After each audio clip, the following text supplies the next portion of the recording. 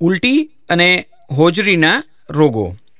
અભૂખ થવી, પેટ ફૂલવું, ભૂખ્યા પેટે વધારે દુખવું, ખાધા પછી સારું લાગવું અને ઉલટી થવી તે ગેસ્ટ્રાઇટિસ, નોન અલ્સર ડિસ્પેપ્સિયા કે હોજરીનું ચાંદું એટલે કે ગેસ્ટ્રિક અલ્સર હોઈ શકે છે. ખાવાના 3 કલાક સુધીમાં ઉલટી થવી, દુખાવો થવો તે અન્નનળીનો વાલ્વ ઢીલો હોવાને લઈને બની શકે છે, જેને હાયટસ હર્નિયા કહેવાય છે. અને મોઢામાં પિત્ત આવી જવું તે રિફ્લક્સ ઇસોફેજાઇટિસની બીમારી કહેવાય છે. ઉલટી અને નાના આંતરડાના રોગો.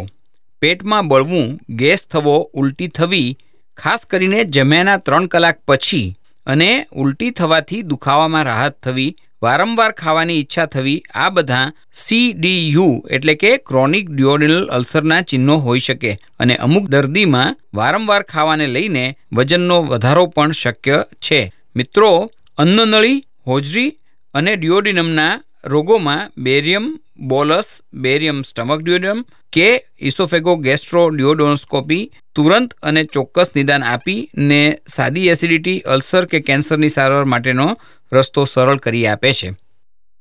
ઉલટી અને નાના આંતરડાના સર્જિકલ રોગો.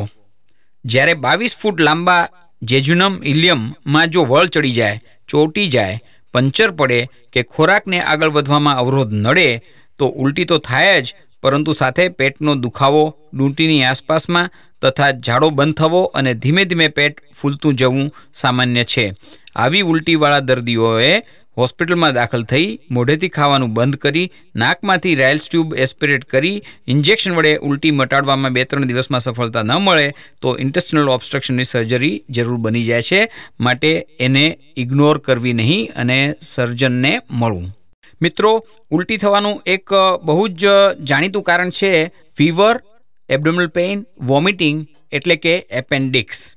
જ્યારે એપેન્ડિક્સ ઉપર સોજો થાય, ચેપ આવે, અવરોધ થાય, એમાં પથરી થાય કે પરફોરેશન થાય ત્યારે દર્દીને ઉલટી ઉપરાંત પેટમાં જમણી બાજુએ દુખાવો, તાવ, ટેન્ડરનેસ અને લોહી તપાસમાં સફેદ કણમાં વધારો સોનોગ્રાફીમાં સાબિતી મળી શકે છે.